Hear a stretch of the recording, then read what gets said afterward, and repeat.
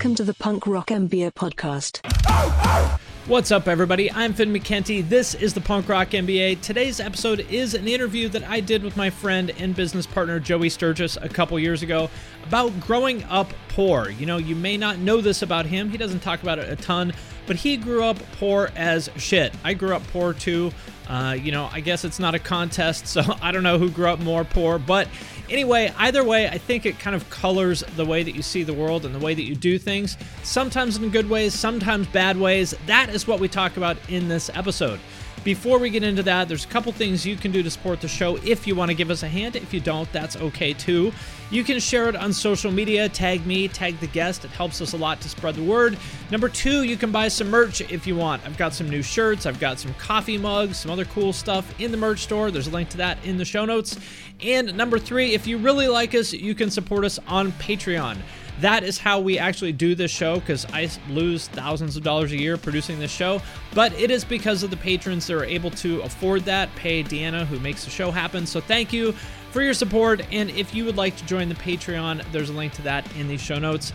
And with that out of the way, let's get into this episode. Today I'm sitting down with my friend and business partner Joey Sturgis, and what we want to talk about today is if you grew up poor like we did, we want to help you understand that it is 100% possible for you to achieve financial freedom, even if you don't think you understand how to do it, even if you think you don't understand how money works, because I know I didn't understand that. I bet you probably didn't either. It can be figured out. So I guess just quickly, I will tell my version of your life story and tell me if I get any of it wrong. Sure. So you grew up in basically bumfuck Indiana, right? Yeah. Kind of like me. I grew up on welfare. You did too. And taught yourself how to first be a gold music producer, and then you decided you wanted to start a software company, so you taught yourself how to write audio plugins, which for anybody who doesn't know is really fucking hard, and then you decided to start the company that we work on together, URM Academy, which is an online education company for music producers. So you started out basically, from very humble beginnings and have done a lot of stuff that to me is pretty impressive. And I want to help unpack that for everybody who's watching this. So did I get anything wrong? No, that's correct, yeah. Well, I guess the first thing I would ask, for me, it just never even occurred to me that I could do any of this stuff because I didn't really have any models who were successful, in terms of, their careers, who were, wealthy or anything like that. Nobody in my family until I was older, nobody I grew up with, I literally didn't know anybody who was living any differently than I was. Did you have any models for this stuff, or how did you sort of get a line of sight that you could do this? Yeah, I guess the one thing that I'm really thankful for, and I think we all are now, is the internet, which has been, such a democratizing thing across all kinds of industries. And so when I started, I was able to go online and see that there are guys out there that are doing stuff, but there's always a contrast and a distance, right? You look at Andy Sneap, for example,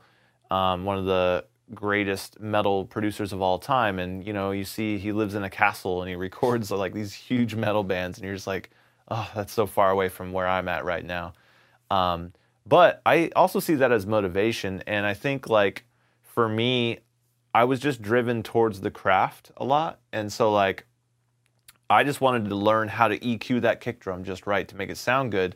And so a lot of the time I would be also driven by the idea of putting it online so that people from all over the world could hear how I EQ'd that kick drum, and they could be either oh, it's terrible, or oh man, that sounds really good, and that kind of fueled me. So just the feedback from the community. Yeah, and so in the early days, we were on this thing called the Ultimate Metal Forum. And it was a place where a bunch of people who were really competitive, actually, unnecessarily competitive online, were trying to make the best mix, right? And so I was driven by that. And so we would all upload our mixes every week and try to have the best kick sound or the best guitar sound or the best vocal sound, and everyone would pick it apart in the forums, and that really drove me. But you could see, just through that experience, you could see that there were other people out there that were recording bands, making money.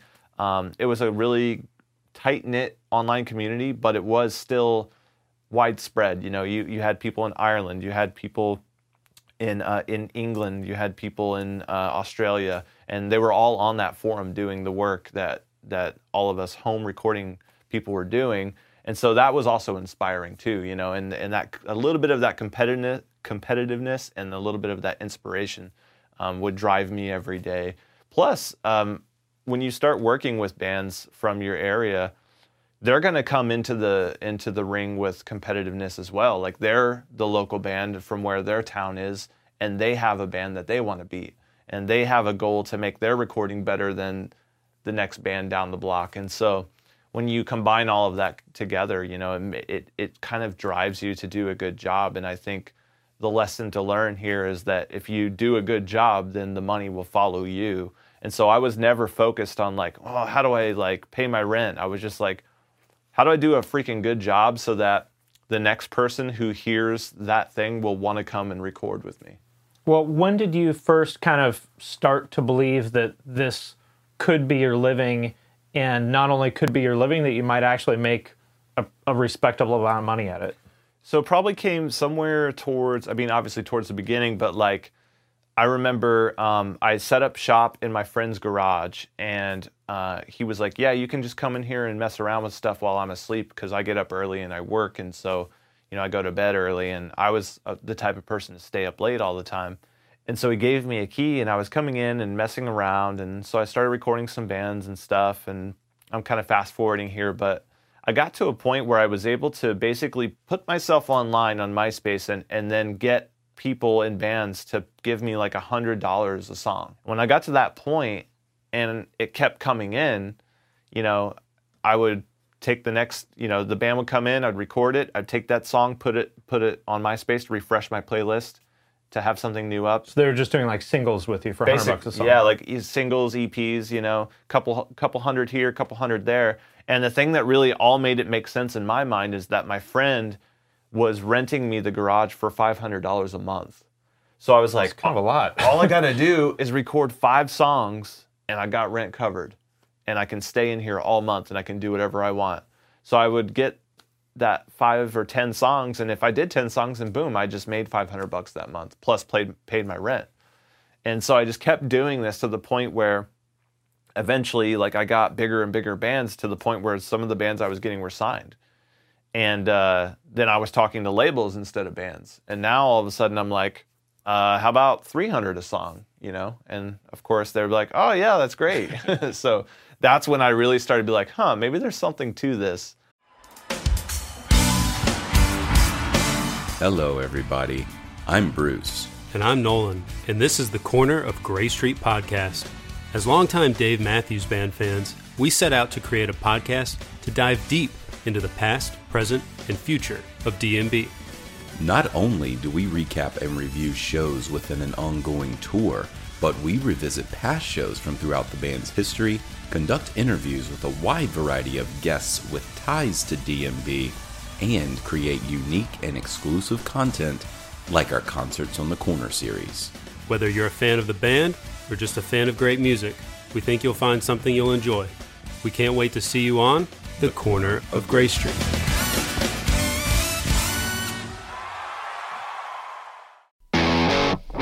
Ever wonder what a punch from Elton John feels like? Or how you'd cope with having turned down the chance to be in Nirvana? Or what signal Keith Richards gives when he wants you to get the hell out of his hotel room? Fans of Too Much Effing Perspective don't have to wonder, because they've heard these exact stories and a jillion others on our podcast. I'm Alex Hoffman, former tour manager for Radiohead. And I'm musician and comedy writer Alan Keller. On the TMEP show, we get guests like Nancy Wilson from Heart, Jeremiah Freites from the Lumineers, and Modern Family's Julie Bowen to tell us things they may have only shared with their therapist, clergy, or a TMZ stringer. So join us on Too Much Effing Perspective. That's EFFING Perspective. The only podcast you crank up to 11. But first, I want to thank DistroKid for sponsoring this episode of the podcast. If you're not familiar, DistroKid is a digital music distribution service that musicians use to put their music into online stores and streaming services. So in plain language, if you have ever wondered how to get your music on iTunes, Spotify, Apple Music, YouTube Music, Amazon, Deezer, Tidal, and many, many more, there's like dozens and dozens of different streaming services. DistroKid is the way to do it. It is super easy. I have used it to put my music on Spotify. It took me maybe 5 minutes to like set it up and upload everything. It's legitimately awesome. I am sincerely a fan of this company and their product. And for those of you who have asked, you can also upload your music to TikTok with DistroKid. And if you want a chance to get featured on DistroKid's Spotify playlists, you can do that by submitting a song through Spotlight and getting your fans to vote for you. You can also use Hyperfollow to get more Spotify followers. You can promote your new release as well as Spotify Canvas. That's where there's the video in the background in the player, and when you share it on Instagram, it shares that video too to make your Spotify release pop. And Spotify Canvas is available to all DistroKid artists. Like I said, as you can probably tell from this, like I am sincerely a fan of DistroKid. DistroKid can do everything I just talked about and so much more. So be sure to sign up with my link, which is in the show notes for this episode, to get 7% off your first year. That link is in the show notes of this episode, or go to distrokid.com/VIP/thepunkrockmba. And thanks again to DistroKid for sponsoring this episode. At least as long as I've known you, like you're very confident. You always believe in yourself, or at least that's the way it seems. Did you ever have any moments where you didn't, or where you questioned if you were good enough, or whether you could pull this off? Or everybody has those moments. What were yours? Sure. So the first time I ever felt that was when I recorded The Devil Wears Prada, and we made an EP, and I felt very confident about my EP, but only when I thought about it from the perspective of the band. I felt like, I made this really great thing for the band. I made it what they wanted it to be. But then they got signed, and now all of a sudden I'm thinking to myself, okay, well now like a label has to like this, and now there's all this other people all these fans that are going to come in, and they have to like it too. And so I was very nervous when they decided to hire me again to do the album. I was like, I don't know if I can produce a product that the label's going to like, because I've never worked with a label before. But everyone sort of like was contributing confidence to me. The label was like, oh, if you do what you did on the EP, it's gonna be great. And the band was like, yeah, if we just, do what we did on the EP, but just make it a little better, it's gonna be good. And so that kind of helped me hone it in. And so that went well. Obviously, you can see, like I worked with the band so many times. We did like 7 records together or something, and everything went down in history. But there was this other time too, where I was extremely I don't know the word, but this, like, basically a metal band came in. They were very intimidating. They were like, this has to be the best metal record ever made or something. It was like a death metal band. The band was Oceano, and they had like these hot, like they just got this huge record deal with their label. The label's putting a lot of money into them, and they had like these really, really high expectations. Was this like their first one at Earache or something? Yeah, exactly. And I just remember being like sort of intimidated, and so I went home and I thought about it, and I was like, I know that I can do this. And so I came back that next day, and I had a completely different attitude. This was like the second or third day into the recording process. And I came in and I was like, all right, guys, I think we need to actually have a meeting. And like, I've never done anything like this before, so it was super awkward for me to look at people in the face and be like, we need to have a meeting, So I did that. They all like sat down, like lined up on a couch or something, and I was just like kind of pacing back and forth on the floor in front of them, and I was like, I'm going to make this the best death metal. Like, I just kind of gave them this speech that I was going to do a really good job, and that set the precedence for one, it like eliminated any doubts that they might have had about me working on the record, because none of them knew who I was. And 2, it set this precedent that I was going to do a really good job. And so by doing that and putting that out there into the air, it sort of like held me to it. It was like a contract for myself, right? I was like, okay, well, now that I've said this, I'm going to look like an idiot if I don't do a good job. So that pushed me the entire way through the whole project. Like, even towards the end, they were like, man, this mix sounds pretty good. And I'm like, I think it could be a little better. And so I was being harder on myself than the band was. And so that really drove me to like do a good job. Do you ever have moments now, like, that you are a successful grown-up, you go to nice restaurants and stuff like that, Do you ever have moments where you still feel poor? Because like I definitely do.